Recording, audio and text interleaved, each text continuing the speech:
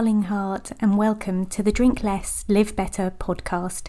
This is the podcast that helps you to see that drinking less doesn't need to be stressful, lonely, or boring.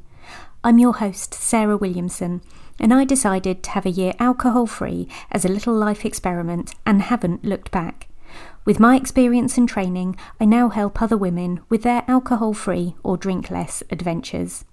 You can find out more about me and sign up to my 5-day Drink Less challenge at drinklesslivebetter.com.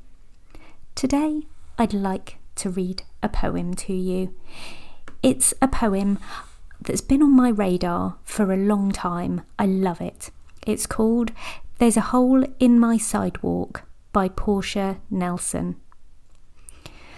I walk down the street. There's a deep hole in the sidewalk. I fall in. I am lost. I am helpless. It isn't my fault. It takes forever to find a way out. I walk down the same street. There's a deep hole in the sidewalk. I pretend I don't see it. I fall in again. I can't believe I'm in the same place. But it isn't my fault. It still takes a long time to get out. I walk down the same street. There's a deep hole in the sidewalk. I see it is there. I still fall in. It's a habit. My eyes are open. I know where I am. It is my fault. I get out immediately. I walk down the same street.